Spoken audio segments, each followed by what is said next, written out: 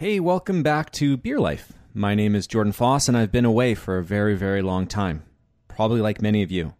We haven't done Beer Life in a little while, and the reason for that is that I'm at home a lot of the time, taking care of my kid, and I can't really figure out how to fit it into my schedule. It's basically been as simple as that. My wife and I, my wife's working from home, and we're kind of just making it work with childcare and taking my other son to school. And so it's really just been finding time to talk to people. I also normally like to do these things in person because it kind of feels awkward talking over the phone. You kind of trip over each other and the sound quality isn't that great, but it doesn't seem like we're going to be coming out of this public health order that soon. So I think my time to get face-to-face with some other people in the industry is probably not going to come for a few more months. So rather than let what I think is still an important conversation to have about how breweries are dealing with the pandemic, and even back further than that, and what got people into the industry to begin with. So I'm going to try and do the next few episodes just via phone. So please bear with me for the sound quality, and it may be a little bit more clunky than you're used to, but I figured that it's probably just important to start having these Beer Life conversations again. And with that being said, my first guest for 2021 is actually double guests. They sound like a law firm, Hansen and Jobson, but they are Alex Jobson and Cleet Hansen from another beer company, our arch nemesis in New Westminster.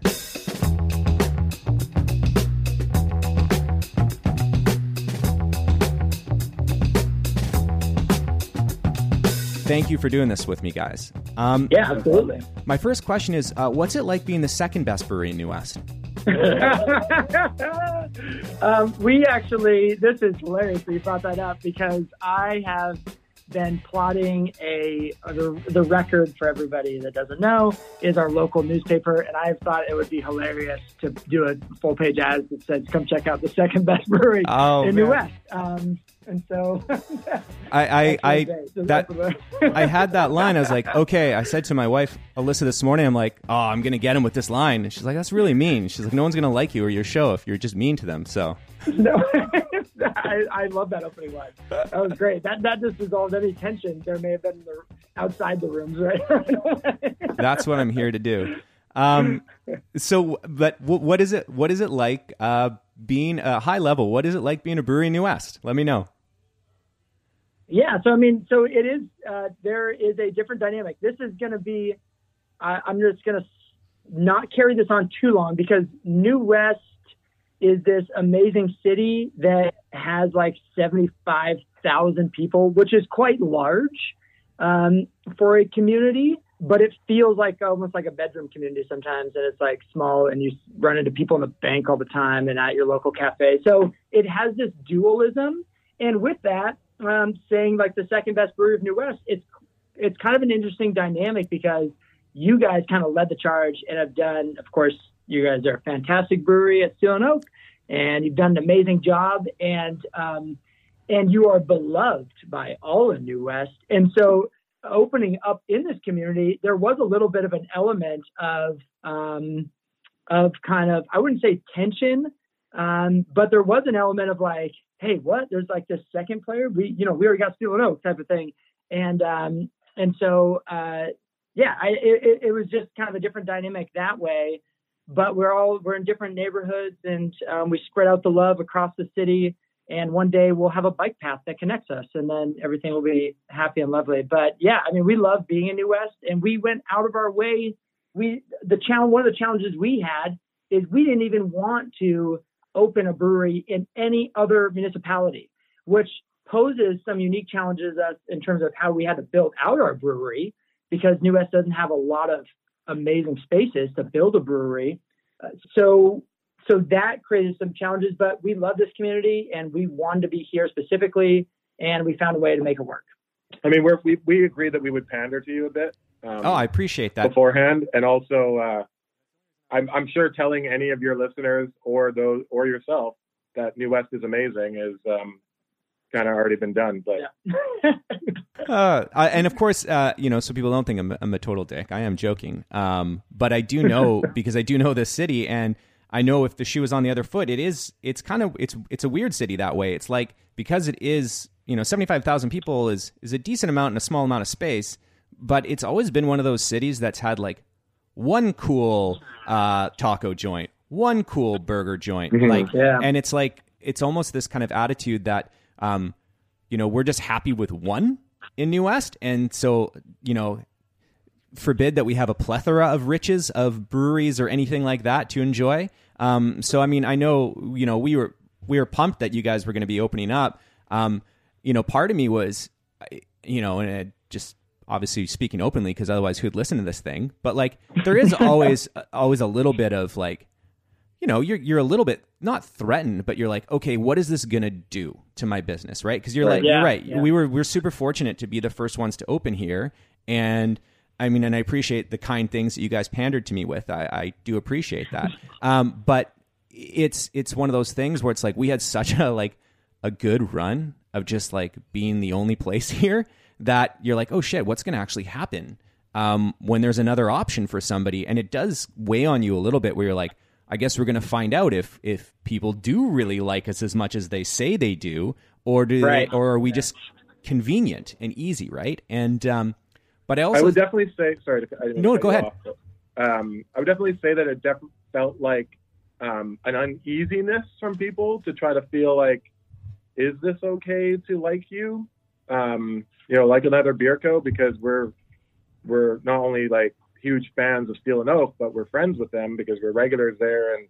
And I mean, we truly appreciated that you, at the beginning, when we just started even putting the vibe to the ground, that you did a collaboration with us to kind of give a nod to us, because I think that was very helpful to us and to notify other people that like, hey, this is okay. This is actually better for the beer, community in a way to have more options or a collaborative sort of sense. I mean, I don't know if you've seen more traffic coming to your your brewery, but I think people that aren't in beer don't understand, because it's such an unusual thing where you generally collaborate and are in good terms with technically your competition.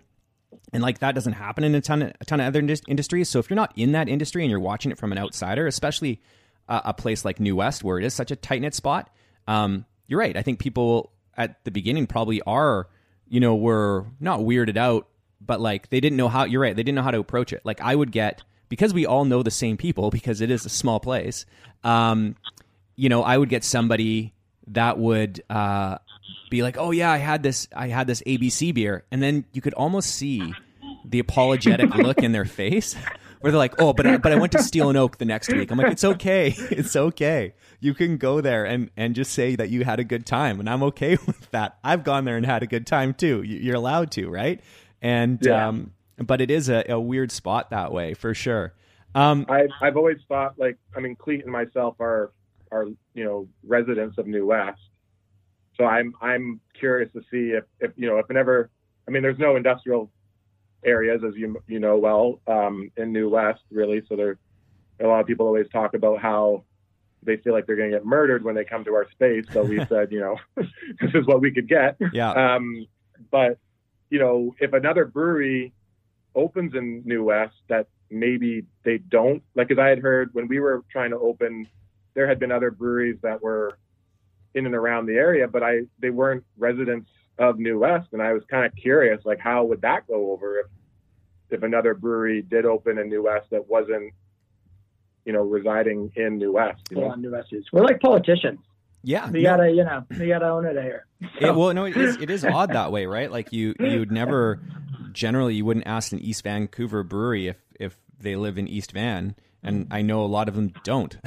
And, but exactly. Everybody's okay with that. But I also think that's because, this is no like knock on East Van, but rarely do you meet someone that lives in East Van that's from East Van. They just move there. And so they're and the community is just a bit different, right? It seems like people move in and out of it, right? Like, I know for us at Steel and Oak, we got a bunch of people that used to live in East Van, And then once they got a little bit older and had kids, and they moved out of East Van, right? So I don't think it's got, New West has kind of got this attitude where it's like, the city gets pissed at you if you leave. They're like, well, why did you leave?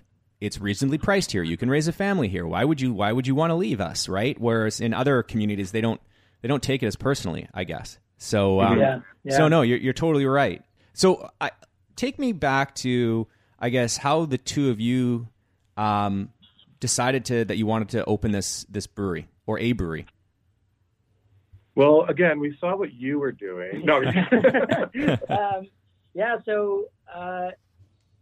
So Alex is a realtor, and he was showing. This is the first time we met, and so I lived in New West in an apartment ever since I basically moved here from the States.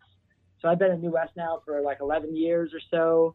It's been pretty much my only home since I moved to Canada. And so we were living in this place as newly married, and me and my wife were like, hey, it would be fun to explore what an open house looks like, or an open condo, I should say. And so we know what that looks like in like a year or two if we have the opportunity to buy into this market.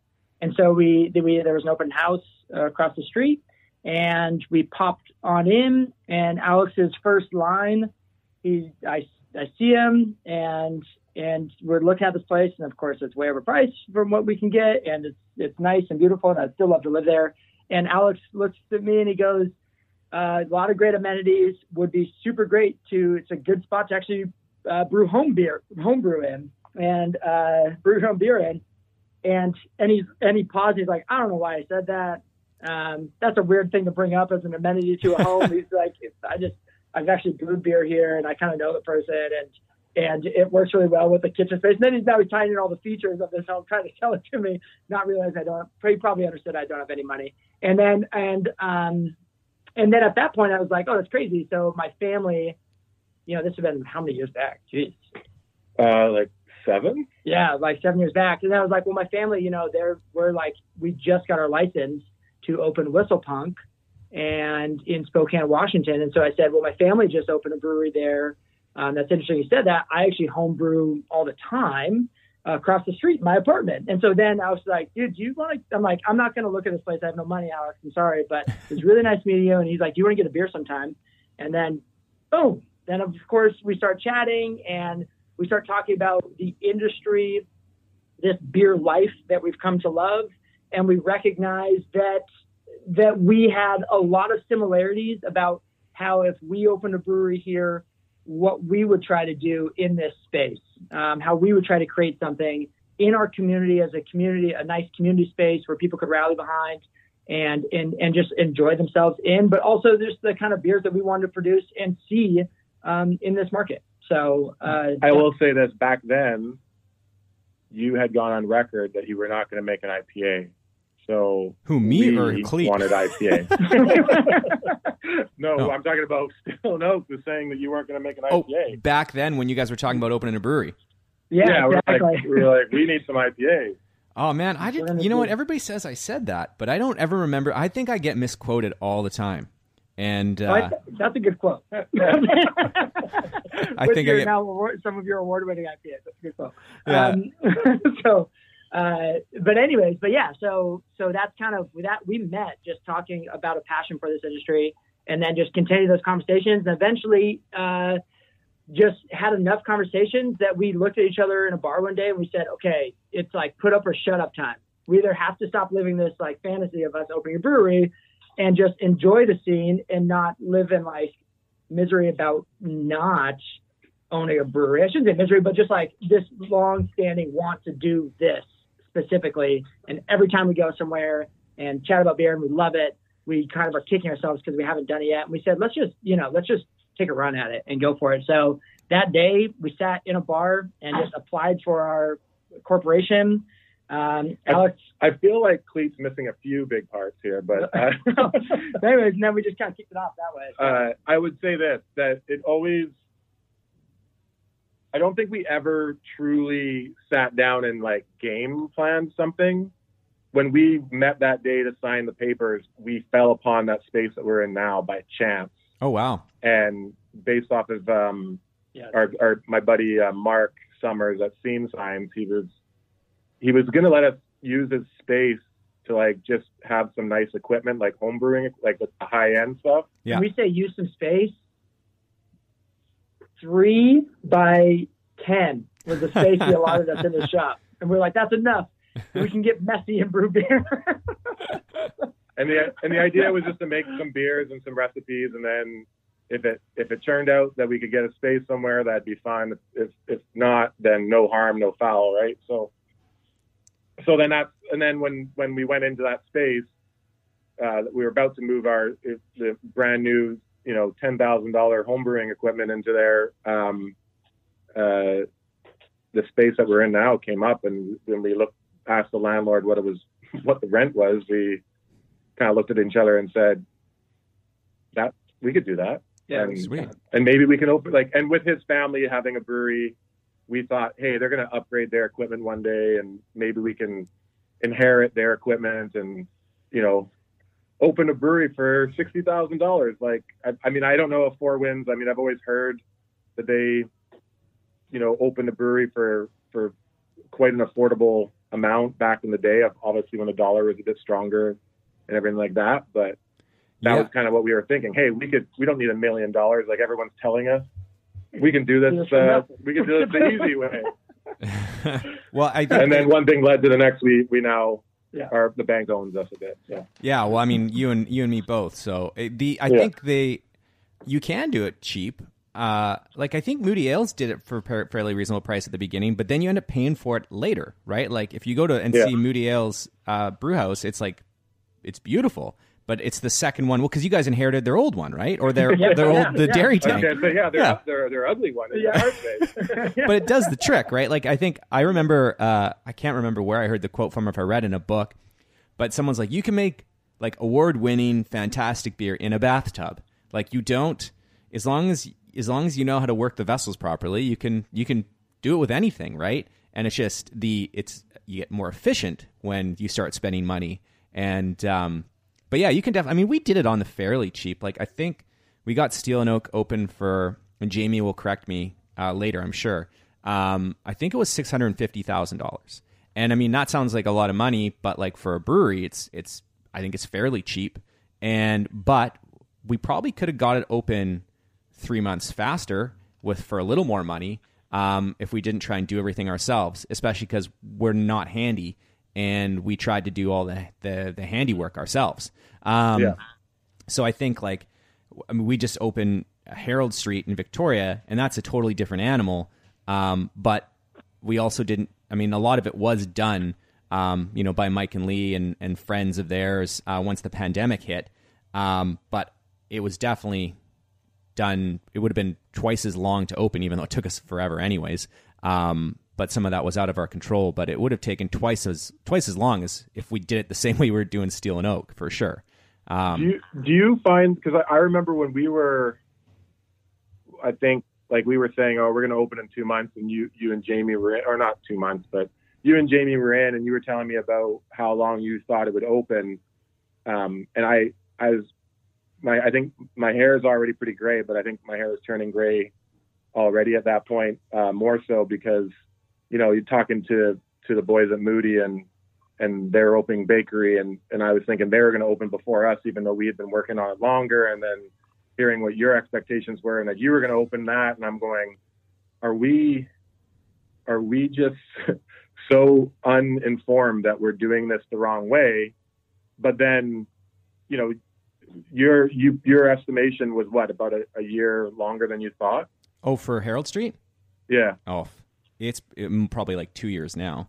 Now, at least a year and a half. Was that because of changes? Because this is one of the questions I wanted to ask. So, Steel and Oak is, I would say, one of the original 5 suburb breweries, right? Yeah.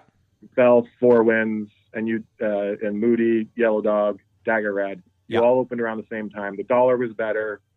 The powers that be were less experienced in breweries, so you probably had to fight through them a lot. But now, like, we were always talking to you and Moody and a few others that had opened, 4 or 5 years ago, and that was what we were getting all of our knowledge from. And so I think it was just a completely different beast that we weren't expecting, that all these times, like the delays it would take, right? So yeah, I mean, I think the reason it's longer now it's a couple things. It's one, there's just more applications. There's more people trying to open breweries, and so I mean, I think they're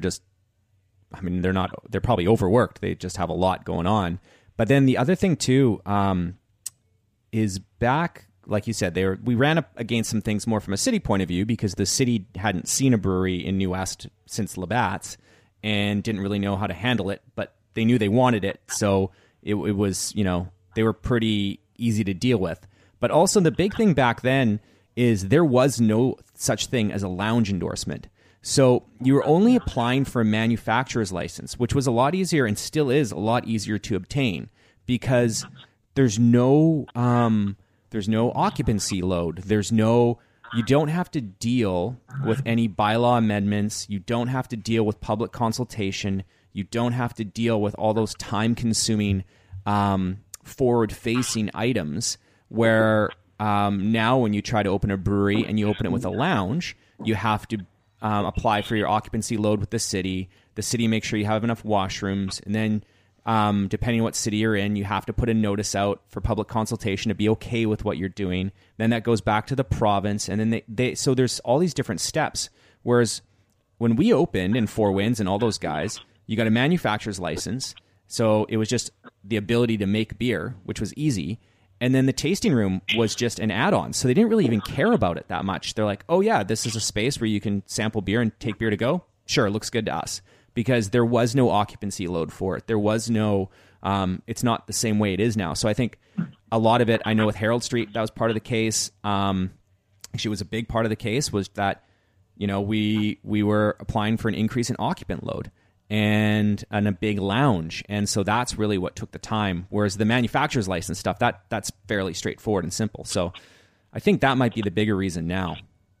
Yeah, I mean, that was definitely for us. I mean, we should have, hindsight, got the manufacturing license ASAP, started brewing, and then went that way. But we were like, we're going to do everything: patio license, lounge license, and try to do all of that at one go. And that was the mistake we ran into. Well, yeah, and the city gave us hiccups on that. They just didn't know how to process the fact that there could be two different things for a brewery.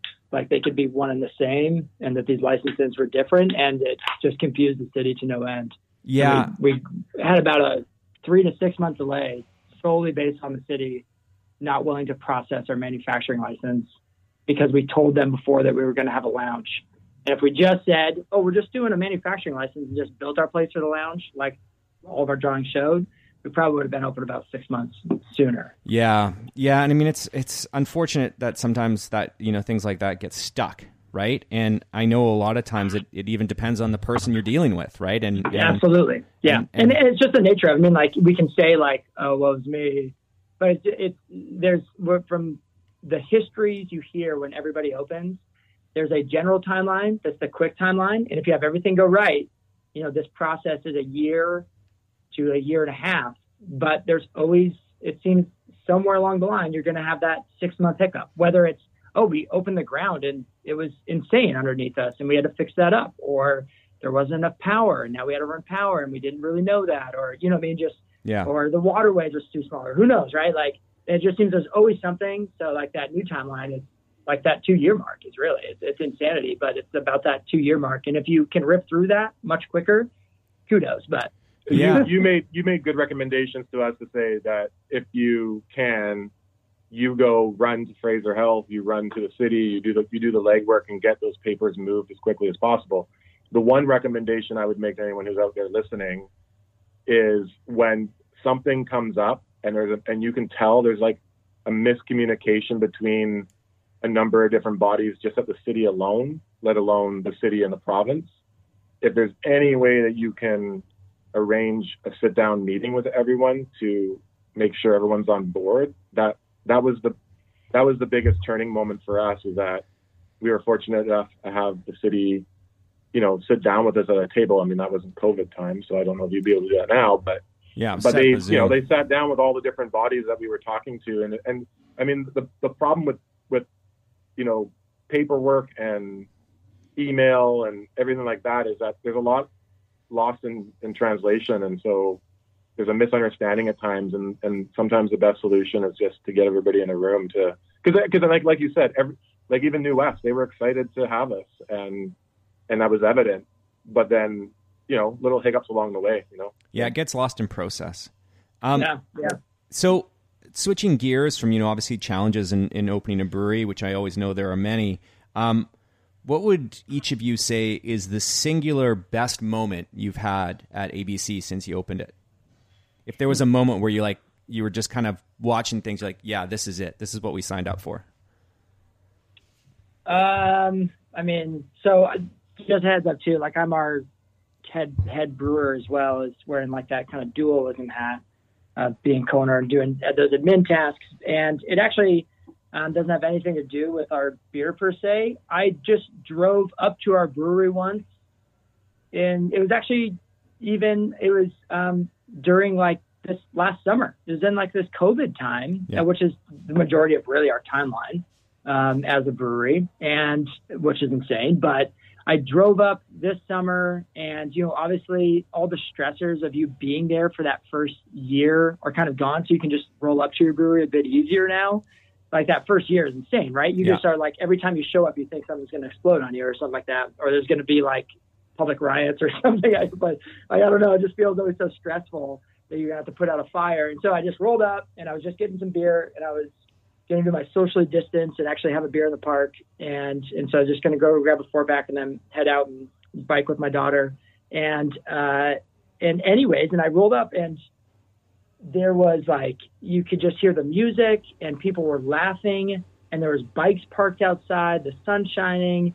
And it just felt like, this is it. Like, we did it. Yeah. Like, there is people making their weekend decisions around showing up and enjoying this space. And they're happy about the beer. And I liked the lineup we had. I mean, that definitely helped as like a brewer, like knowing that the lineup that we were carrying at the time, I thought was good. And so it was just like, you just saw this fulfillment. It's like when you map it out, when you say, these are the good days, this is what we want. Even during COVID, we had that. And luckily, if you're from outside of BC fared really well during this time over the summer with this pandemic. And it was great. I mean, like that's the singular best moment. And it was just a fleeting thing, but it was just in that moment, I saw the culmination of the 6 years of thought process and getting it open and shoveling dirt and brewing beer and having it be okay and brewing better beer to now having this full-fledged thing. So that's awesome. I bet you Steel Neck was quiet that day because you had all our customers. So thanks. But I'm super happy for you though. That's wonderful. Alex, what about you? For me, it was that you mentioned my name on a podcast. I'll get out of here. You said you bumped into me at Old Crow. No, you didn't use my last name though, so it didn't help my rep. But no, I think it's along that same line. I'm from being a realtor. I struggled with like celebrating the wins in my business. Like you sell a house and you just kind of move on. You don't really, you're happy to be a part of it. But then when you're really doing not so great, you kind of dwell on that a bit more. And that's just I don't think everyone's like that. It's just my mentality. So definitely I remember crying when we actually, because there was a little bit of a hiccup on the day that we thought we were going to open. I remember that. I actually teared up when we got the go ahead to open. And I'm just a mushy guy like that. I like to cry a lot. But then it would be the same thing, along the lines of taking a moment to stop and hear when somebody says a nice thing about your brewery or about a beer they're drinking of yours, and instead of you get a 1-star review on Google and you're like, oh man, and then that 1-star review is like a kick to the stomach. But meanwhile, there's all these people who are raving about your beer, and you have to stop and just take that in for a second and appreciate it. And I think it's kind of along that same line where Cleve said, it was just that moment where he rolled up and saw it. For me, it's talking to some people and they're talking about what we're doing and how excited they are. So it's kind of a weird moment where you have to stop, pause, and like take it in, and then put your head down again. And keep going. Well, and I think it's kind of similar for me too. Like what was your moment? I remember it clearly, and it was. I mean, there's been many little moments along the way, and things change as time goes on too, right? Like I remember the first time we won like a BC Beer Award, and it was the first award we won, and it was like the biggest thing that ever happened to me. But then after a while, when you start winning a few of them, there becomes this expectation that you should win because you've won before. So you're almost more focused on. You're not just excited that you won. It's like you're so focused on being worried that you're not going to win something because like that means you're going the other way, which is totally irrelevant and has nothing to do with anything because it's very subjective. But mine wasn't about awards. It was just there was lots of little ones like that along the way. But the big one was definitely, I think it was 2 years ago, maybe 3 actually because of the pandemic. So probably 3 years ago, and it was like the first year we did a really big SO anniversary party that we do in the back lot behind the brewery. Yes, I've gone to all of them. Yeah, a lot. Yeah, and it was like we had bouncy castles and like it was crazy, right? Like inflatable arm flailing tube men, like the works. It was and I remember like the sun came out and it looked like it was going to rain, but the sun came out and we were going to open the fence to let everybody in, and there was a lineup all the way down, like Levi down third. Basically, like it almost like it was one of the longest lines I'd ever seen, and like just all people down in some industrial park beside an overpass that no one would ever venture to, so that they could come to our party. And I remember saying I can't remember if it was Eric, our head brewer, who it was just like, look at this and take a breath and enjoy it now and remember it, that there's this many people here to like come hang out with us and drink our beer and how cool this is. So that when we have another beer co's coming in. Yeah. So when we have to compete with so when something shitty happens, like, a bad review or whatever, that, we remember the good times because it is hard, I think, for anybody just in any form of life to like, when throughout your day, lots of nice things happen, but you always end up dwelling on the one thing that didn't. There's definitely things I think back that we've experienced that clearly I haven't gotten over because I still think about it. Like they go and give us a review where they literally go, amazing people, love the space, like great beer, 4 stars. And I'm like, like that sort of stuff bugs me. And I'm like, why didn't you just give us that 5th star? And that's going to affect us. And, and at the end of it, who cares? But at that moment in time, you're like, why did this like I almost want to turn those notifications off, or I don't want to see these things come in anymore because it does for I mean, if you got the right personality, probably that doesn't bother you, but for a lot of us, we wear our hearts on our sleeves, and that stuff is a full-on gut punch, right? So yeah, I'm the same way as you, Alex. Like I actually don't look at it anymore. Dan deals with all our Google reviews, which, I mean, if you go on to Steel and Oak, I think we're 4.7. Like, it's pretty damn good. But yeah, I think we're 4.8, but no big deal. Oh, yeah. I don't even know best brewery. I don't even know say that. Google. So, yeah, except that's not what Google says. We're more of a Yelp company. So New West is full. Yelp, where you can pay to get your ranking up. That's kind of what we're about. Can I change my answer for the after hearing your answer? Yeah, man, of course. It's not all the reviews, it's not all the awards we've won in our first year, but it was funny because I messaged you actually. I'm like, I was asking you for the Blood Brothers contact because they were in the same category as us. So getting the cease and desist from Loblaws, that was it was one of those moments where I like personally kind of like chuckled to myself, and I remember telling my dad, I'm like, guess what? We got a cease and desist from Loblaws. And my dad goes, how did they find out about you? And like, it was like one of those moments you're like, yeah, how did they? Like, we have, a meager following on Instagram, and how did they, from the one post we put up, find out that we had a label that somewhat resembled their branding and come and send us a cease and desist, and had to notify their lawyer, or their lawyer notified them, or whatever, to like bill them for a letter that they had to send to us. I'll put that in our Cap and the Feather. Beer Life podcast listeners, in the comments section below this podcast, tell us what you think about breweries taking some IP and what your thought is, because it's an interesting subject, because we did it and we blatantly knew kind of what we were doing. We didn't know where we crossed the line. We can't say that, and it's not like we're a bunch of lawyers, but we, the imagery would be hard to confuse. And we see this all the time in this industry. This is like a part of the industry, is this like kind of like Robin Hood-esque poking fun at and IP and giving it back to the people in some ways, like people do with Walt Disney from time to time and Mickey Mouse and these things. Sorry, just switched gears on this, but that experience to me, there's a whole Instagram account. I think it's like iPupity or something like that. And it's all beer that has gotten cease and desist letters. And the whole Instagram account, and it's loaded. It is loaded. So there's like a whole subgenre of that. Are we on there? We're not. Oh. We had, somebody showed it to me though, because they're like, I was going to show up, but I didn't want you guys to get in trouble. So. Well, let me hit save so I don't lose all of this, and then let's talk about IP, because I do have an opinion on it, which probably might differ from yours.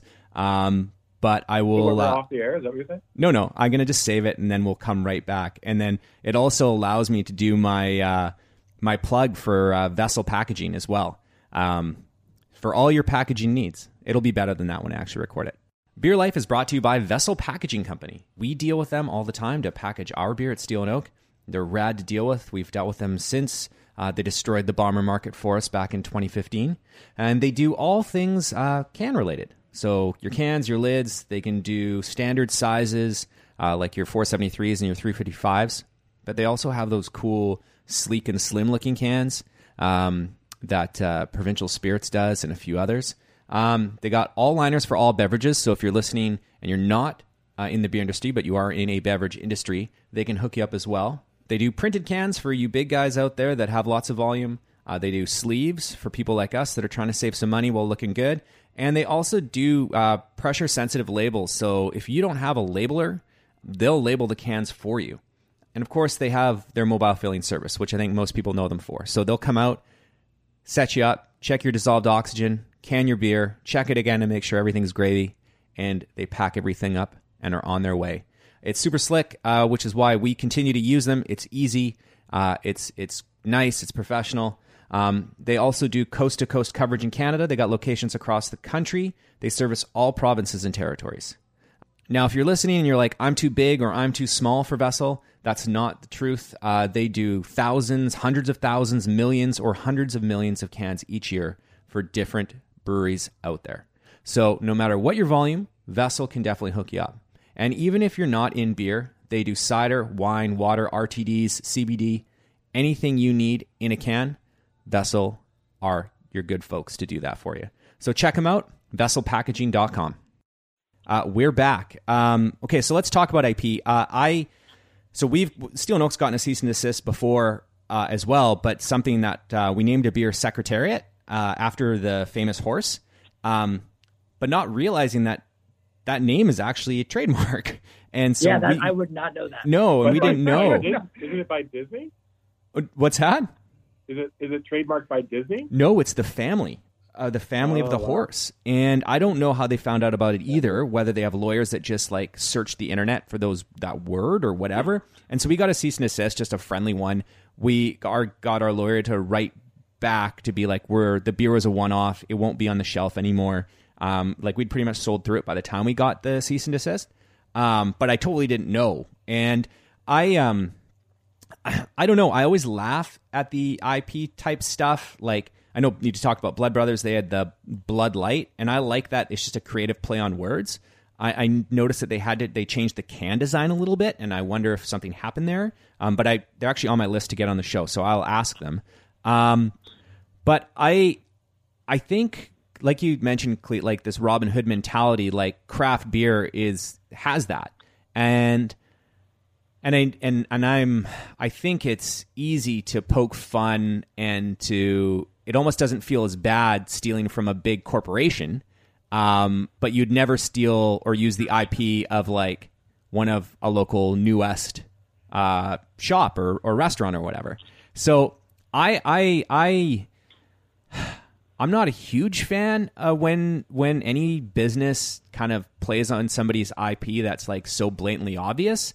But I know that it's a big thing, and I know it sells, and I know it does well because you see it in the U.S. all the time. I can't remember. There's a brewery, and somebody can hit me on Instagram and let me know what brewery it is. But they always use like old Nintendo images, like Nintendo characters on their glassware, and it looks dope because it hits that nostalgic period for guys that are around our age.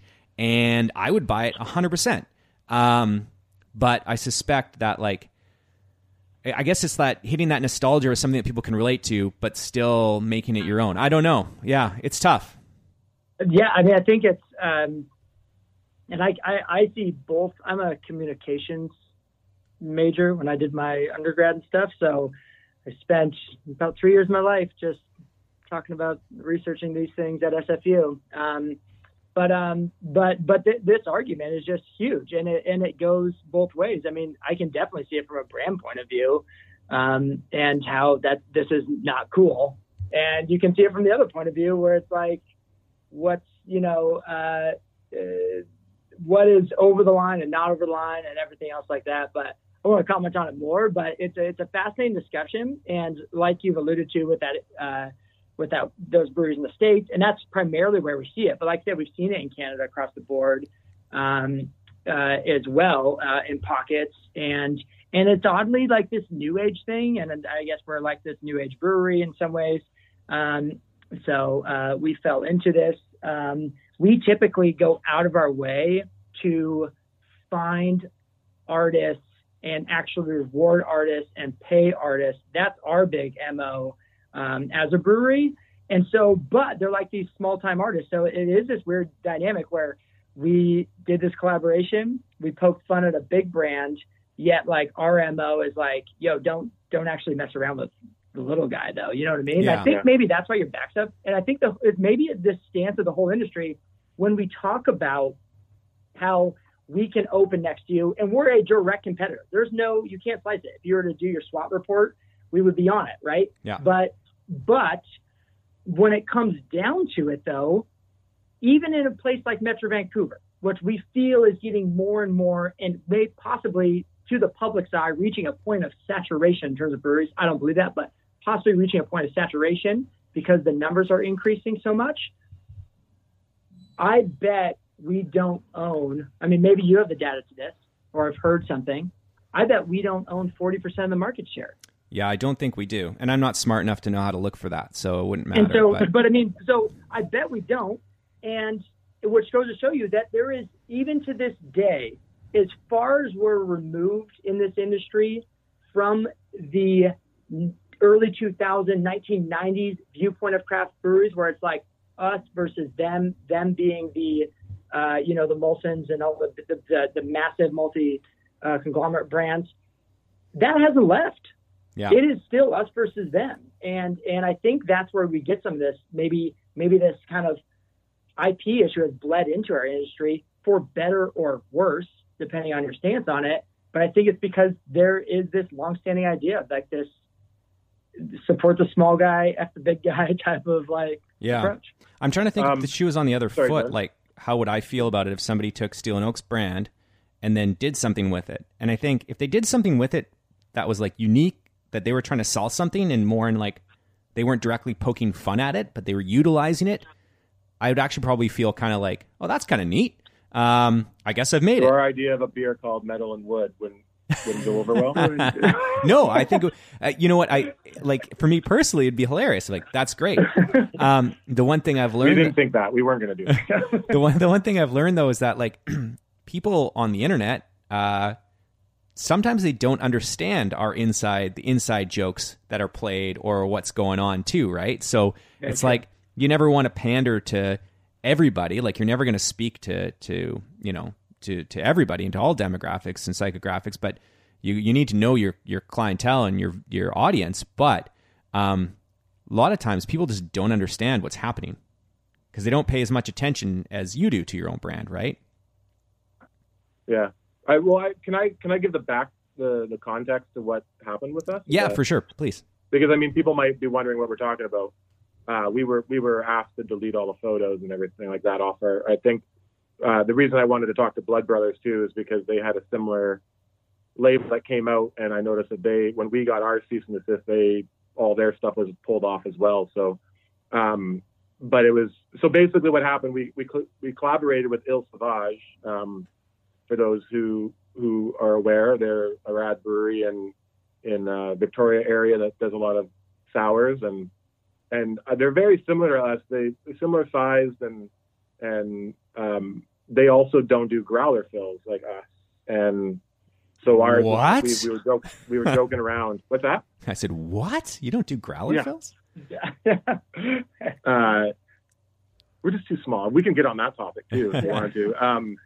But so we were just joking one night when we were out visiting with them, and the idea, like, actually Mark was there and from Scene Signs, and he said, "Oh, no fills, like no frills, right?" And then it just from there went off, and they ended up, Stefan from Il Sauvage ended up creating the label for us, and it was just like a little knock on no frills, and so that's why Loblaws came after us. But I did talk to I was the one communicating with the lawyer, and after chatting with them, what they said, because I big guy versus small guy, and I just said, like, this is a one-off, it's a collaboration. We're such a small brewery that, maybe we had 1,000 cans that were already pretty much gone, and what they said was that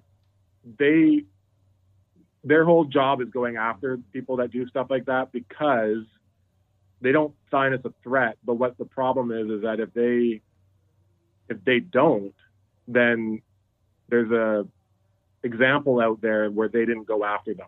And so they can't protect their trademark, and they can't protect their brand. So the only way they can protect their trademark and their brand is by going after every single person, even if it is a bad play. Because I asked them, like, what if I went to the news? Like, not that I'm going to do this, but what if I went to the news and got some free publicity out of it? Is this beneficial to go after us and say, take all your cans off the shelf? And they were quite nice. They just said, yeah, no, that wouldn't be great, but at the end of it, we have to protect our brand, and that's it, right? So, and the other thing when you deal with these companies too is that feeds into the, like, the FU mentality. And this person we dealt with was lovely. They actually allowed us. They gave us an extra week to sell the product. They just said, clear everything off by this date. So I mean, if you want to get technical, we didn't use the right Pantone, and we didn't have their slogan in it. But whose fault is that? That's Stefan's fault for not doing his research. We didn't speak with Loblaws or whatever. We spoke with, like, Toby's law firm in Calgary. Yeah. Just, you know what I mean? You're not even, you don't, and I think it's that dissonance where you don't even feel the impact of what you're doing to a brand or somebody, because you'll never meet that somebody. They're that big. And then, so I think that's where people kind of go, well, but anyways, we can get off this, but there you go. I'm glad we got to segue into this, because it's been something that's been on my mind as a topic. And and seriously, post in the Beer Life podcast comments, because I'd be interested to see what either other brewers think about this, and or just people in the industry, their thoughts on this IP subject. Question: where would somebody comment on the podcast? Yeah, can you? I have no fucking idea, you guys. I thought there was. No, I'm like, all I can think about in the back of my mind, I'm like, damn, Cleet's creating more work for me. Now I got to figure out how to do a comment section. Maybe I'll put a post at another beer count. I mean, I always just tell people to hit me up on Instagram, which is at Jordan Foss, and Jordan with an EN. And I mean, you're not going to want to follow me because there's photos of my kids. But yeah, you can always DM me with if you know some because I've likely spit some knowledge that's not actual knowledge, that's total bullshit. And so feel free to call me out there. Just don't call me out with a 1-star Google review. Privately, well, no one will ever correct it. Steel and Oak, good beer, but Beer Life from their owner sucks. So 1 star. Okay, because I know people are probably going to scream at the podcast if I don't ask this, but they can't because I don't know if there's a comment section, so they can't actually scream at it. But how did you guys land on the name Another Beer Co? Yeah. Do you want to handle it, or you want me to? So, geez, it is actually there's like a ton of layers that came up with the name. I'll give my variation because there's like a big brainstorming sesh, as every brewery does, especially the further we go along, the brainstorming sessions get longer because you can't find a name. So it kind of started from there. We were taking, like, it was a full week of us just trying to figure this out. But I'll say this. I mean, obviously anybody who doesn't own a brewery probably, one, thinks about a name for a brewery if they opened one, and two, names for a beer if they opened a brewery. But for us, like, we had stipulations that we both agreed upon, that we didn't want to name it after a neighborhood or a street, or no offense to anybody out there that has. I mean, it was just like, it felt like that had been done quite a bit. We also didn't want to play into the West Coast lifestyle brand and everything like that. We just wanted something simplistic, maybe even not construction, but industrial sounding. And that was kind of what we were starting with. And then every time we had an idea for a name, we'd go to the old Google, and it would be taken by another brewery, or it would have been taken by a brew club somewhere in the world, like all these different little subs where you're like, I don't want these guys coming after us. Yeah. So. Yeah, and it's kind of started there, and anybody who's gone through this process understands it's a pain. I mean, my family's original brewery that I was planning on joining into, Whistle Punk, was initially called Hanson, and the boy band Hanson, the Bop guys, they got a beer, came after us, and like they ended up buying us out to take the name, but it was a standoffish lawyer Cold War that was just draining money. So we're like, pay the legal fees and give us a little bit, and they end up flipping that into a tank, which is cool for them. But it's hard to find a name, even when you think like things are generic, they're not. And so we just got fed up with looking, and we were at a bar and playing trivia, and I was like, Alex, like, I don't even care if we're like called BC 100, whatever our BC business number is. Like, I'm so fed up with this conversation. I'm like, we're like not generically Another Beer Co, but we're like, let's be honest, there's a bunch of us out there, and there's more coming, and we're another Beer Co. We're another brewery that's entering the city. Are you taking credit? So we said something along those lines, and we both were like, yeah. And then Alex is like, well, what do you think about that? And let me be clear about this. I hate the joke. The joke of what's the number one beer sold? Another beer. I hate that joke. I don't like that joke. The joke for us is the kind of lightly poking fun at this industry and kind of where we're at, and what the public perception is like, oh, did you see that? There was another brewery. There was another beer company that opened up in my neighborhood, right? Like, it's kind of that joke that we've all kind of experienced, especially if you've been in a big metropolitan area on the West Coast in North America. And so it's poking fun at that. But then there's like tons of layers to it. Because my family owns a brewery. I was supposed to join that. And then me and Matt, my brother, who's the brewer there, have always kind of had this collaborative mindset. So we thought, well, this is like another beer company associated with this kind of family and like our upbringing. And it spawned, like, my dad's passion spawned 2 breweries. And there was a bunch of names tied to brothers that we could not take because of copyright reasons. So once again, it's like it distills down to this name. We thought there was such clamor. Of course, people as beloved as Steel and Oak is, there was this feeling like, Moody's, Port Moody's got 3 now. Port Moody's got 4 now. Why can't New West even have 1 more? And so there was this idea of like another beer company coming to this area. And so there was like, it is like a ton of like little nuance in the name. I pitched the name of the ugly stepsister, but that didn't work.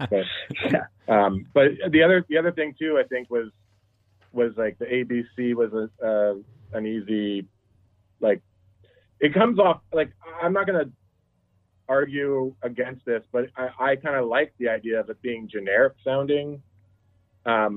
We wanted to keep people guessing because obviously everybody kept asking us, like, what's your focus? What are you gonna be brewing? What style of beer are you gonna do?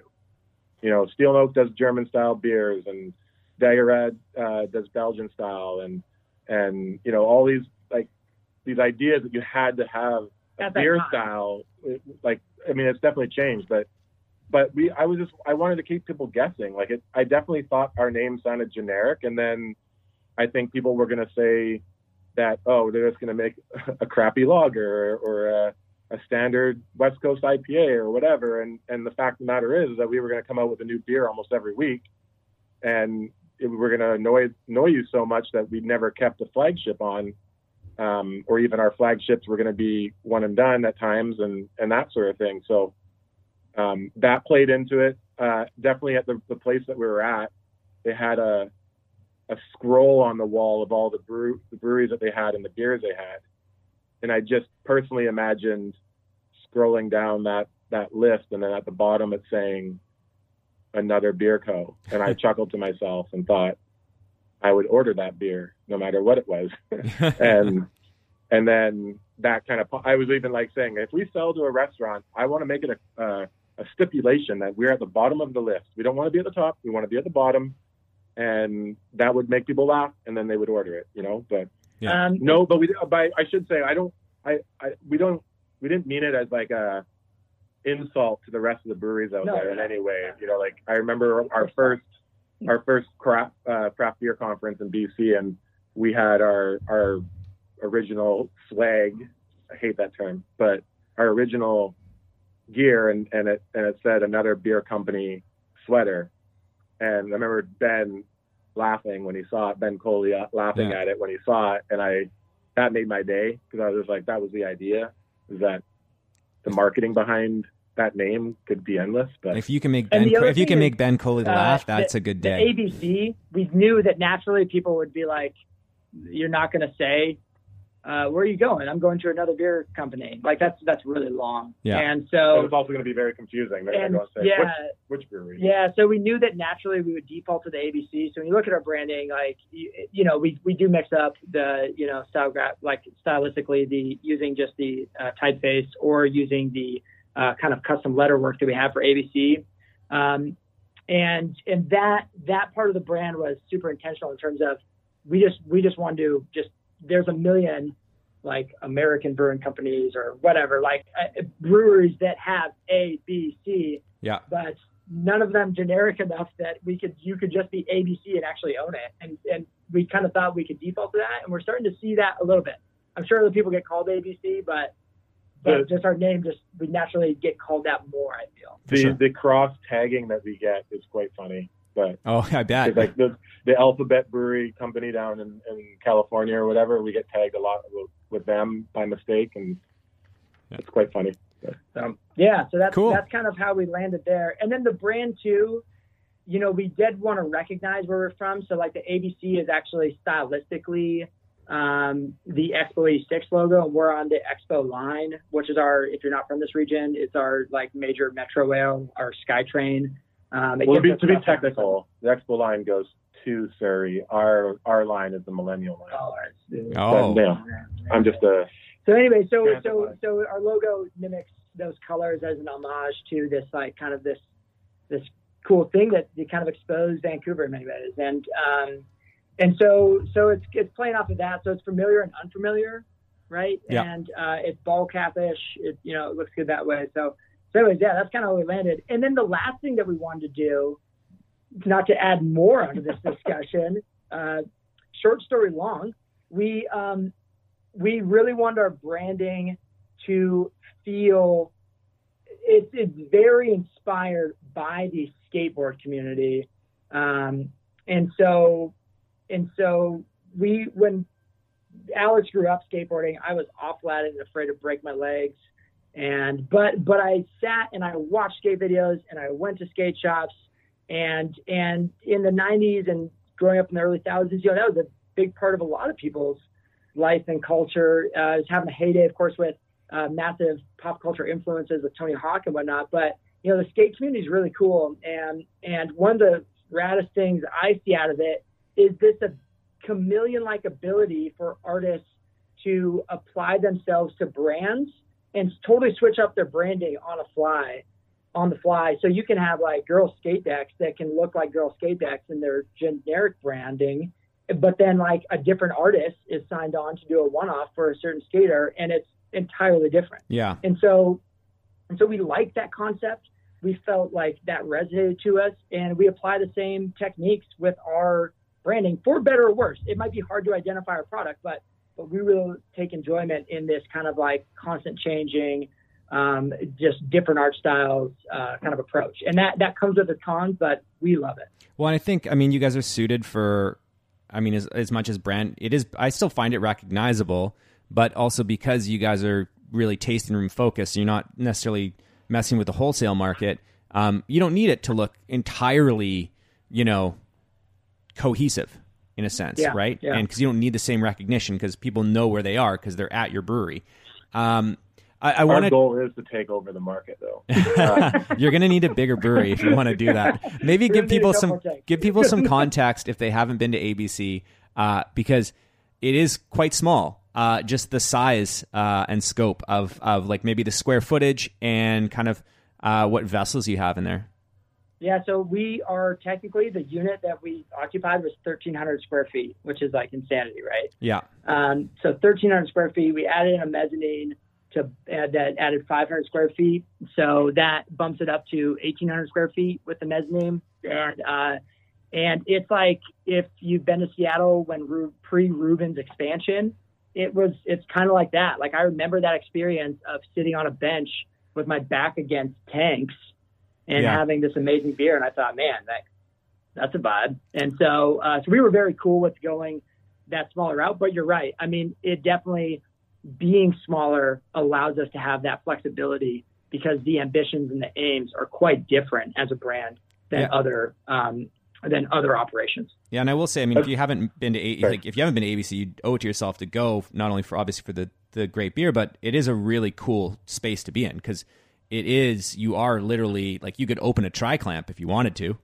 You're not close to it. So don't do that. Actually, Please do not do that. My second favorite moment that gave me like a huge chuckle, I thought, man, people are just like, they just get comfortable, which is cool. Like when you create a safe and open space that people feel relaxed in, we open up and we have like some like yeast propping, converted homebrew equipment. And we got this like bright tanky thing, and it's a 1 hect tank, so you can imagine it being small. That's the technical term, the bright tanky thing. Yeah. So and this dude is putting his beer just on it, like he's using it as a table.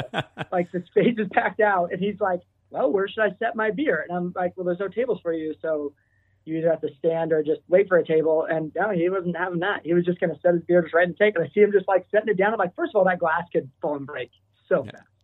This is a rounded object for the most part.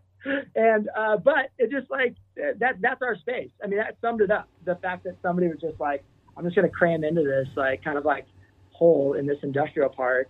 And they're slinging these beers. And it's actually, you're right. There's like a vibe to it. And it's put together, it is clean and whatnot, but like you're in the brewery, you're there, you're stepping on a drain if you walk through. And if you show up early enough, you'll be there helping out brew. Yeah, you might get tossed a squeegee to help us clean up before we get started. And I will say that's a huge challenge with us. If you're looking at doing something similar to ours, if you've ever seen it, or be in such a small space and have that brewery tasting room unison with quite literally no separation. The challenge is, we have to, I've slept at the breweries when we were doing some sours before because I had to work around tasting room hours, and I've, the space has to be totally cleaned and wrapped up by 3:00. So our brew days start at 5. Wow. We got to start our work day at 5 a.m. every day. So that way we can kind of fit everything in and get the space presentable for the public to come in at 3 p.m. And 3 p.m. is not even an early start. So No. that would be a challenge that we have for sure. So, I want to touch on because you guys have been poked fun of by BC Beer Memes about no flights, no fills, and Who's that? right? And so I want to go and just kind of pick your guys' brain about that decision, just being like, the no growler one is an easier one for sure. I think most people that listen to this, I feel, are industry folk. So, I mean, there is, and we could definitely do that debate. But like the no flight, no fills, what was the kind of the thought process behind it? How did you land on it? Did you think that you were going to get pushback? Yeah. I'll just start in on how we kind of came to it, and then I'll let Alex maybe add some additional thoughts. But it was in large part to our experiences with our favorite kind of inspiration, taking things that we love from breweries in the States. And we've been to a handful of breweries that just either you only get a pint. We weren't willing to go that far. But like you don't get the flight option. Like it's like you just got to commit to a product. And from a philosophical angle, my job in some ways is, and whether the consumer recognizes this or not, is I'm trying to actually kind of protect your best interests.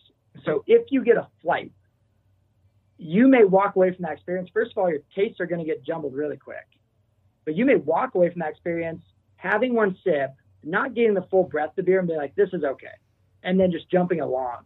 And what we wanted to do is we really love and care about our beer, for better or worse. And we really want to present a product with a minimum of, 8 to 10 ounces, depending on the head and what type of style we're presenting to them, that allow them to sit with the beer. The other thing it does from a decision-making angle for the customer, and we get a ton, I wouldn't even say flack, but a ton of people are like, what? You don't do flights? You don't do flights? What is this, right? But the other thing that we do is for the consumer, without them knowing, is they look at our selection and they're narrowing down what they really want. And so they're going to walk away from that saying, I enjoyed that. I wanted this and I wasn't willing to take a risk here. I got that. And we always tell everybody up front when they walk in, if they look like they're humming and hawing an option, you say, I can just give you a sample. No problem. You want to try anything? I'll give it to you on the spot. And so that's always available at ABC. But if you are not that into IPAs, but you might have tried it on a flight, then argument could be made that maybe we could expose you to something you would have liked. But the other argument could have been made that you would have verified within one sip that you didn't like that. And what we did instead was, if you really want that sour and that's the one you really gravitated towards, go get that sour, go get that lager, or stick with that IPA and sit, enjoy that product, allow it to even warm slightly, really be experiencing that product in its full breadth. And yeah, so that's in large part why we have tackled that. Well, and then we should say that we're not anti-flight, we're not anti-growlers in any way. Like. Oh no, you guys just said you're anti-flight. So there's a time and a place. I think definitely talking to a few other brewery owners, the growler thing for us, especially with COVID, like we did, we'll go on record, we did do some growler fills for people because they were adamant about getting growlers, and we don't want to upset people. We're business owners, and the client is always right kind of mentality is like, you do what you got to do to sell your beers and let people try it. But we were worried that our beers were going to get shared and they weren't going to be presented at the best case. And as a small brewery, like that could cripple you if your beer is getting passed around in a unforeseeable circumstance that you can't really control. And I think it's just that you can joke and say we're controlling what we're trying to do. And at the end of during COVID, like talk to any brewery out there, you went from, a certain portion, like we were probably doing 40% of our tanks were being canned off and the rest was going out our front door, which is like the best profit margin possible, to now doing 80%, which would leave us with a handful of kegs. And now those handful of kegs that are there for those customers who are going to pay us the best return on profit or best return to now go and use those kegs to fill a 2-liter growler to then maybe get seen dumped down a drain. Because I mean, I'm not everybody out there, but I did have growlers. I did fill growlers. The odd time I still fill growlers, but there's often times where I don't finish that 5 beers, and because I'm not sharing with a friend, or I just cracked that beer because that was the only way I could get that, one-off from a brewery, was to get their growler fill. And then unfortunately I didn't drink it in the time allotted for a beer to be tasted properly from a growler. And so there's beers that get tossed down the drain, or you still keep it and you drink it and then you share it with somebody and it's not properly carbonated, or it's not sanitized anymore, or it's been open to air, or what, like, especially a big IPA having air contact to it. So anyways, there's a whole, and also I wanted to say about the flights, we have half fills. I mean, they are like a large portion of a flight in a way. We're just asking you to enjoy them. Flights. We're just asking you to enjoy that beer a little bit more than you would from the other size flights. And if you compare it to other breweries that have flights that sell them, I think it's actually on par with that, but you're just getting a bit more beer in the grand scheme of things, which isn't the best thing if you're driving. We encourage people to share.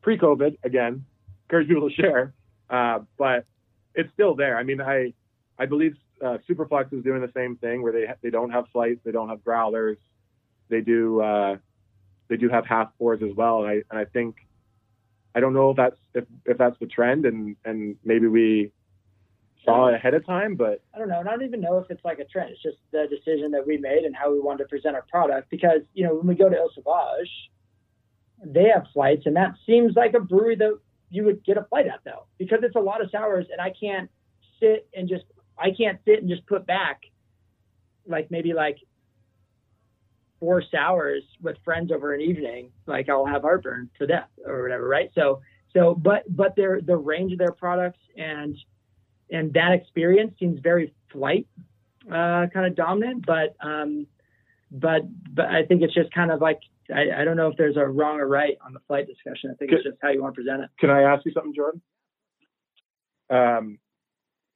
Do you like selling flights? We don't like filling flights because it's a pain in the ass, and it takes time. But we charge for it. So I mean, if you get a flight from Steel and Oak, it's not cheap. And I mean, that might be our downside, is maybe we could have had 2 more new tanks by having flights. But I think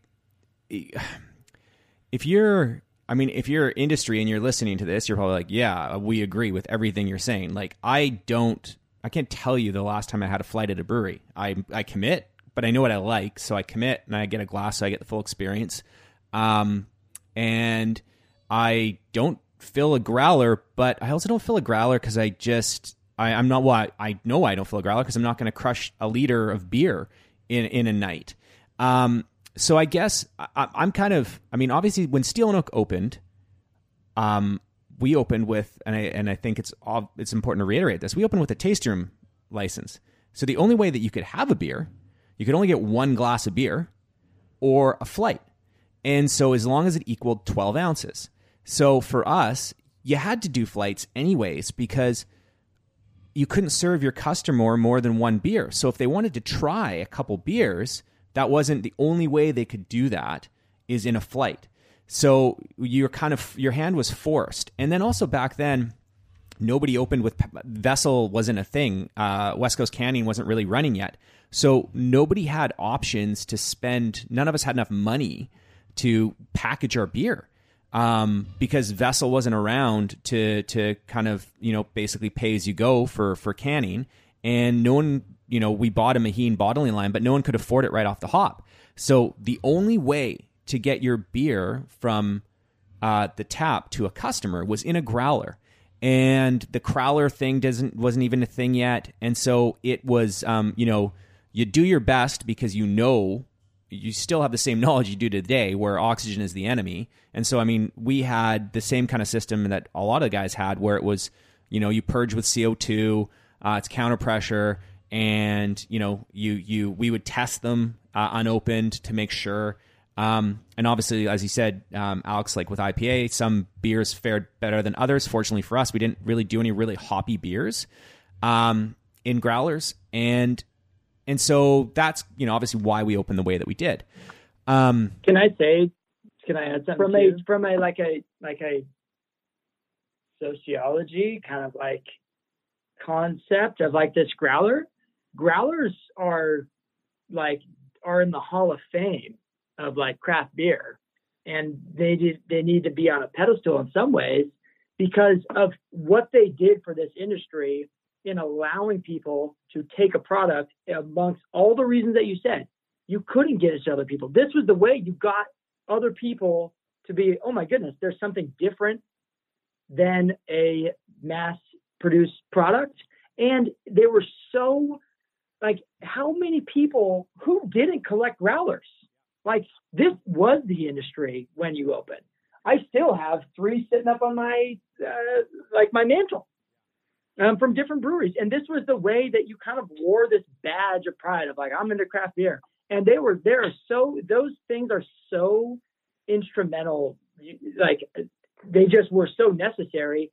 And it's interesting, of course, like what's great about the discussion we're having is you opened during this period and then we opened during this other period, and we're both coexisting, of course, along now a timeline together. But thanks to the work done by breweries since the 90s and carrying this thing forward, have allowed us to enter into a space where I get to choose how I want to present my product in different ways. And there's uniqueness to that, and it's respected, and it creates a more diverse culture for the consumer when they're traveling around, say, Metro Vancouver and our 40 or whatever plus breweries, and getting maybe different hits of different kind of approach to how we want to go about this. And I find that consumers kind of respect when we say like, hey, we don't do flats, we do this or whatever, or we don't do growlers. You get some people like, I brought my growler. I'm like, yeah, sorry, or whatever. But like you're getting less and less people who are like outright angry that you don't provide this service. And there's just kind of this greater understanding. And if growlers totally left, it would honestly be kind of a sad day, because there's part of the like this great kind of like almost like down to earth feeling of just like I fill up my beer and off we go, right? But like beers have changed in that time. The beers presented have changed. The beers that people are demanding have changed. And so there's just a lot that goes with it. But and I think if we were the massive size like Steel and Oak is, we would offer growlers. We are not massive, but I know what you mean. I'm joking. Yeah. No, it's one of those things where it just doesn't logistically make sense for us. No, just the way the way you're set. Well, I mean, the way you're set up and how many people you can fit in. I get that, and I think there's a way to like the growler thing is one thing, right? Like I wouldn't stop. We control what beers we fill for growlers, so we don't fill everything because we want to make sure that the beer is the best chance. We've also recognized now, as time has gone on, that we have a couple different growler filling customers. We have the person that's always filled a growler because they like value, although our growler prices have gone up as well, and that's just because they're also time consuming to fill. And then there's the environmentally conscious person that likes the idea of a refillable container and basically zero waste. And I know with Herald Street in Victoria, I mean, we have our own growler filler, so canning, which I would argue, obviously it's a better solution, but when people say they don't fill up growlers, but you'll still fill a can up on your own counter or your own, purging tap. It's the same thing. It's just you're seaming it, so it's better. So I mean, there's an argument to say that like, well, unless you have a professional canning line, you're still giving it to your customer in the same format. But I agree, it's a size thing. The fact that like, I mean, at Herald Street we only do 473s, and I think you guys are the same at ABC. But like, if you're getting a 1 liter growler, to me that's no different than a 1 liter growler. If you're going through the same process. Now, I know the seaming it will probably keep the oxygen out a little bit better than the cap, but the intent is to drink that thing when you get home. Now, I understand that not everybody does that as well, but we are not getting new growler customers. So for us, I don't think we would get rid of growlers because I think they will always be the same people that we've given growlers to for 6 years. And eventually it will peter out. And I think, Clete, I think it will be a sad day in a sense, but I think it will happen. I remember when we were building or talking about building this brewery, the times that Clete and I would go and have a beer and chat. And we from the beginning were like having that idea that we didn't want these items, but I think it was like maybe a year out from us opening, and we were a part of the Facebook group for the craft breweries out there in BC, and somebody put out the question, I think it might have been Mariner, put out the question, how are you guys seeing your growler sales going? And every single brewery out there was saying, oh, way down. All of ours are down. And then you jumped in and said, ours are way up. And it just made me go, are we making the wrong decision opening a brewery in New West with no growlers? So yeah, first people. I think you definitely have your, and this is kind of goes back to what we talked about at the beginning about New West. Just being, you being the one brewery that everybody kind of learns from what's going on in the world of beer through you, and you do have that ability to kind of change people's minds, I think. So well, and I think growlers for us since COVID, obviously because we stopped filling growlers during COVID, which I wasn't like, we definitely stopped, but I'm like, we can make these things super sanitary, but regardless, we stopped. And I think that will I don't think that'll come back. Like, I don't think the growler filling customer, there were a few people that were super fired up when we finally started filling growlers again. Right. But I do think, I think slowly people will just move to packaged product. But to go back to the flight thing, I think the flight is just a mindset of what a customer expects. And so you guys offer half pours, and if you put 4 half pours together, that's a decent flight. And so I think people just have this expectation that a flight comes on this board, right? And the board has which beers are written on it. Now, since COVID started, we've done away with the board because it's another thing to clean. And so now you order a flight Steel and Oak, basically a la carte, like you can order 3 small glasses or 5. So we're technically just doing the exact same thing you guys do. It's called a flight. And so you can, but you order them individually now. So we're like, yeah, you can do a flight. You can do 6, you can do 4, you can do 5, because our limitations aren't there anymore as they were when we had a tasting license, because we can serve a little bit more per customer per time. And so now on the menu, when you come to Steel and Oak, it says flight. But we could put those in a 10-ounce glass and half pour them too to get that full, aroma experience. We don't. We use our tasting glasses because I have them. And it's just kind of what we've always done. But it's definitely something that's crept into my mind where it's like, you go to, like you said, Clete, a lot of breweries in the U.S. Modern Times is one of them I think of now, or you go to some of the cool beer bars. Like if you order, a 5-ounce pour or 6-ounce pour, it just still comes in a 12-ounce glass. It's just poured halfway, right? And so I think the flight is just this expectation that when you're not in industry, but you like craft beer, you're like, I expect that I can try things. That's part of the fun of going to a brewery. That's part of the fun. And so I think it's just, for us, I know it's just trying to reformat that conversation, because I agree with everything that you say. From an industry person, I don't order a flight. I don't. But if I went to ABC, I'd order a few half pours because it feels different, right? And so I think it's just, it's we talk about it all the time with beers that we release.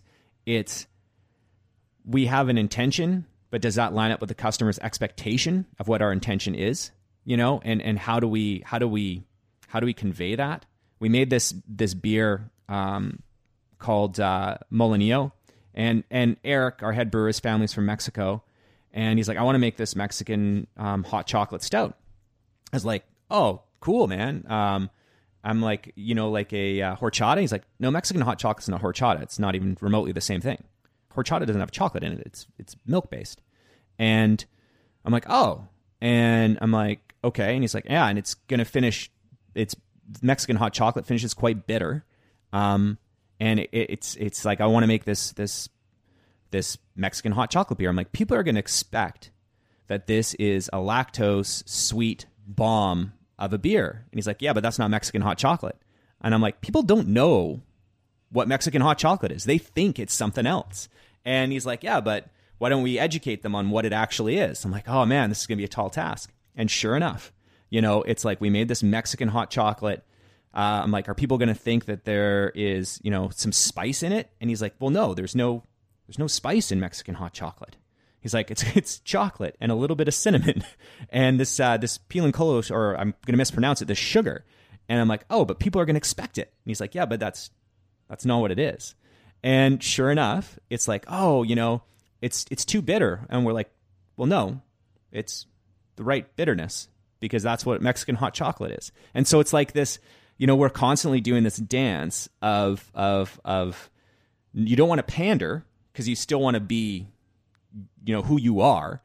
But then there has to be this element of that we're still making things for somebody else. So we have to make sure that it aligns with what their expectation might be of that, or at least do a really good job of explaining to them when they walk through the door why their flight comes in a half pour. And, it's just verbiage rather than an actual, when they don't see it on a paddle, it's not, the option's not available to them. It's just, this is the reason why. Right. And so, I've gone on a tangent now because I'm upset about how people misinterpret beer, but it's, well, one thing, listening to your very soft and enjoyable, voice, one thing I would add to that is that I think a lot of times, like our industry was piggybacking off of the wine industry in a way, and it's a very common thing to go to a winery and sit down with sommeliers, and they're going to have you try samples of the wine.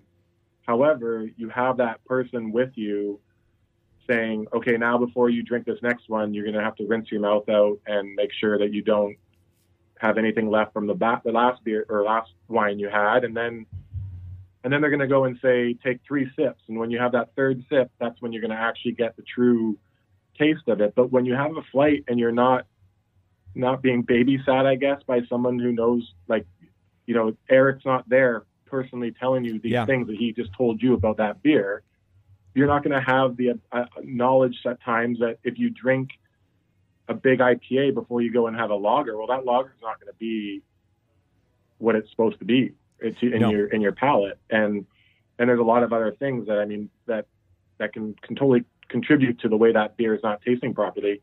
And I personally feel that a lot of the people who really, really, really want flights these days, and I'm not trying to like pigeonhole people, but it's a little bit of the untapped group that, it blew me away that first week we were open, how many people raced in and wanted to have a flight so that they could, they pull out their phones and rate us on their phones right in front of us while trying to like take a sip from one, then take a sip from another and take a sip from something else. And it was just kind of, because I just going back, we didn't do flights, but at the beginning we were only allowed to do flights because we didn't have our lounge license for about a week after we had opened. But so there were people who were coming in and doing that, and they loved it. They loved being able to rate all these random new beers that nobody else had tried before and be the first one to try it or whatever.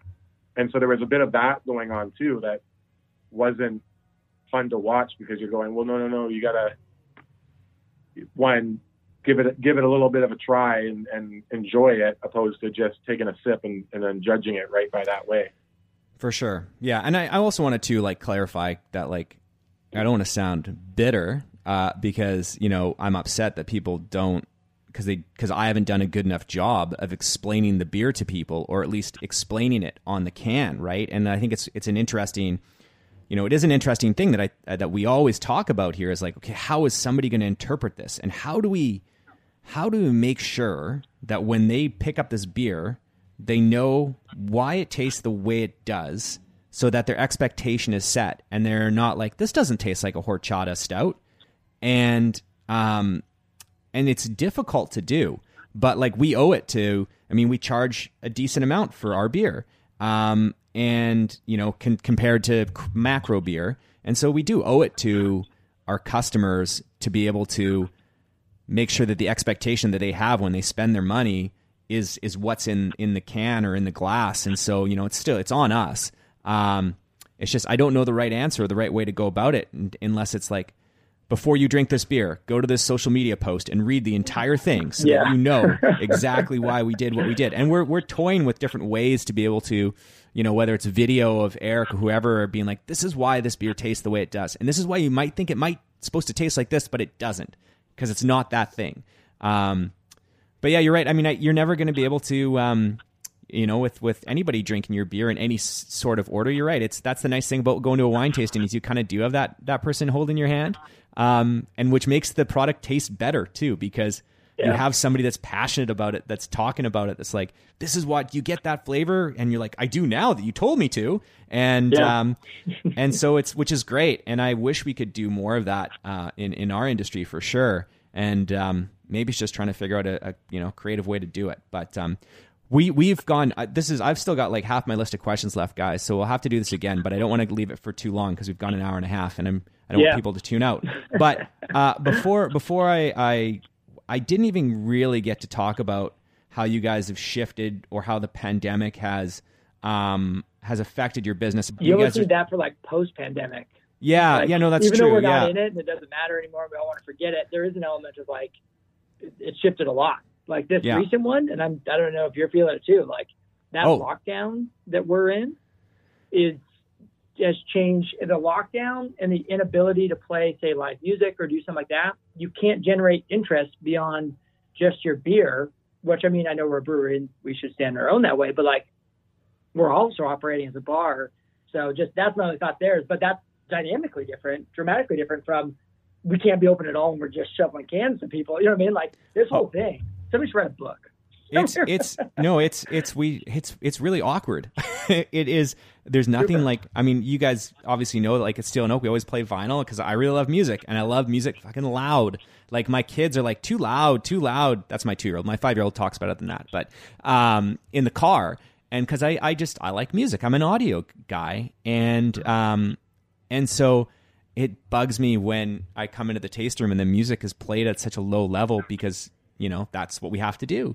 And you're right. It's hard to like get people excited or hype them up to come down because you're like, well, but don't come down with more than the person you live with. And don't too many people come down because we don't have enough space for too many people. So you know what? Maybe just buy some beer to go and hopefully things will be fun again one day. Right. And we had a plan for we were going to announce that we were going to do an IPA fest where we had mostly IPAs on our tap and then the latest extension definitely put a wrench in it. And we have a bunch of big IPAs that are about to come out and we're trying to figure out how to like do what you just said. Like what's the right call? We don't want to get an email that says that we suck because of trying to encourage people to come in. Because I mean, at the end of it, our whole business model was to sell glasses of beer out of our door, and that was all we really needed to make ends meet. But now we're trying to sling a whole lot more cans that we weren't really built to do. No, it's. I mean, you guys have listened to this podcast before. It's like I think now that is the model, right? You want glasses only tasting room model. That's how, that's the best way to do it. That's how people get to come and experience the beer. You get to tell them about it. They're not buying it blindly off of a shelf. There's no, hidden expectation on what it could be. And then you're like, oh, but that model doesn't work when there's a pandemic. But then you're like, well, hopefully we're not going to go through another one of these in our business's life cycle. So, it's the first time where like, me and all my old 6-year, 7-year-old brewery buddies that started with a bit of a wholesale model, because that's what you did, are all like, well, we're really glad we did that because, that's helping a ton, right? And it makes those slow days, because we are slow in the tasting room right now. We're crushing so far. Yeah, you're a liar. You know why I know you're lying? Because I drive by every single night to make sure that you guys aren't. No, Yeah. Mike, is ABC we'll busy give you right the now? Log into our cameras. We should share it so we can stop texting each other back and forth. Yeah. Well, Jordan, we really appreciate it. So yeah, I'm gonna let you guys. I know you're our arch nemesis, and and that all the jokes aside, I've learned a lot, even like in our first year with your podcast, listening to it. So I'm sure there's probably going to be other people down the road that opened a brewery and said that they were listening to this stuff. So I think it's awesome. Not to pander anymore. I mean it wholeheartedly. I appreciate that. Thanks, Alex, for saying that. And I mean, I think when I started it, that was kind of the whole point, is just, it was most to be industry focused and to try and help out, because we know that we've made a ton of mistakes, and, and also to be able to let people know that it's not all great all the time, and that's okay. But I think, when you look back at it, I don't think there's anything else I would rather be doing. It's pretty awesome. So I appreciate it. Well, thanks for being on, guys. I mean, you know what they say, keep your friends close and your enemies closer. So I appreciate you guys being on the show. Great. I want to thank Clete Hansen and Alex Jobson from Another Beer Company for being on the program. Thanks again, guys. Yeah, thanks a lot. Cheers. Cheers. All right, this has been Beer Life. My name is Jordan Voss.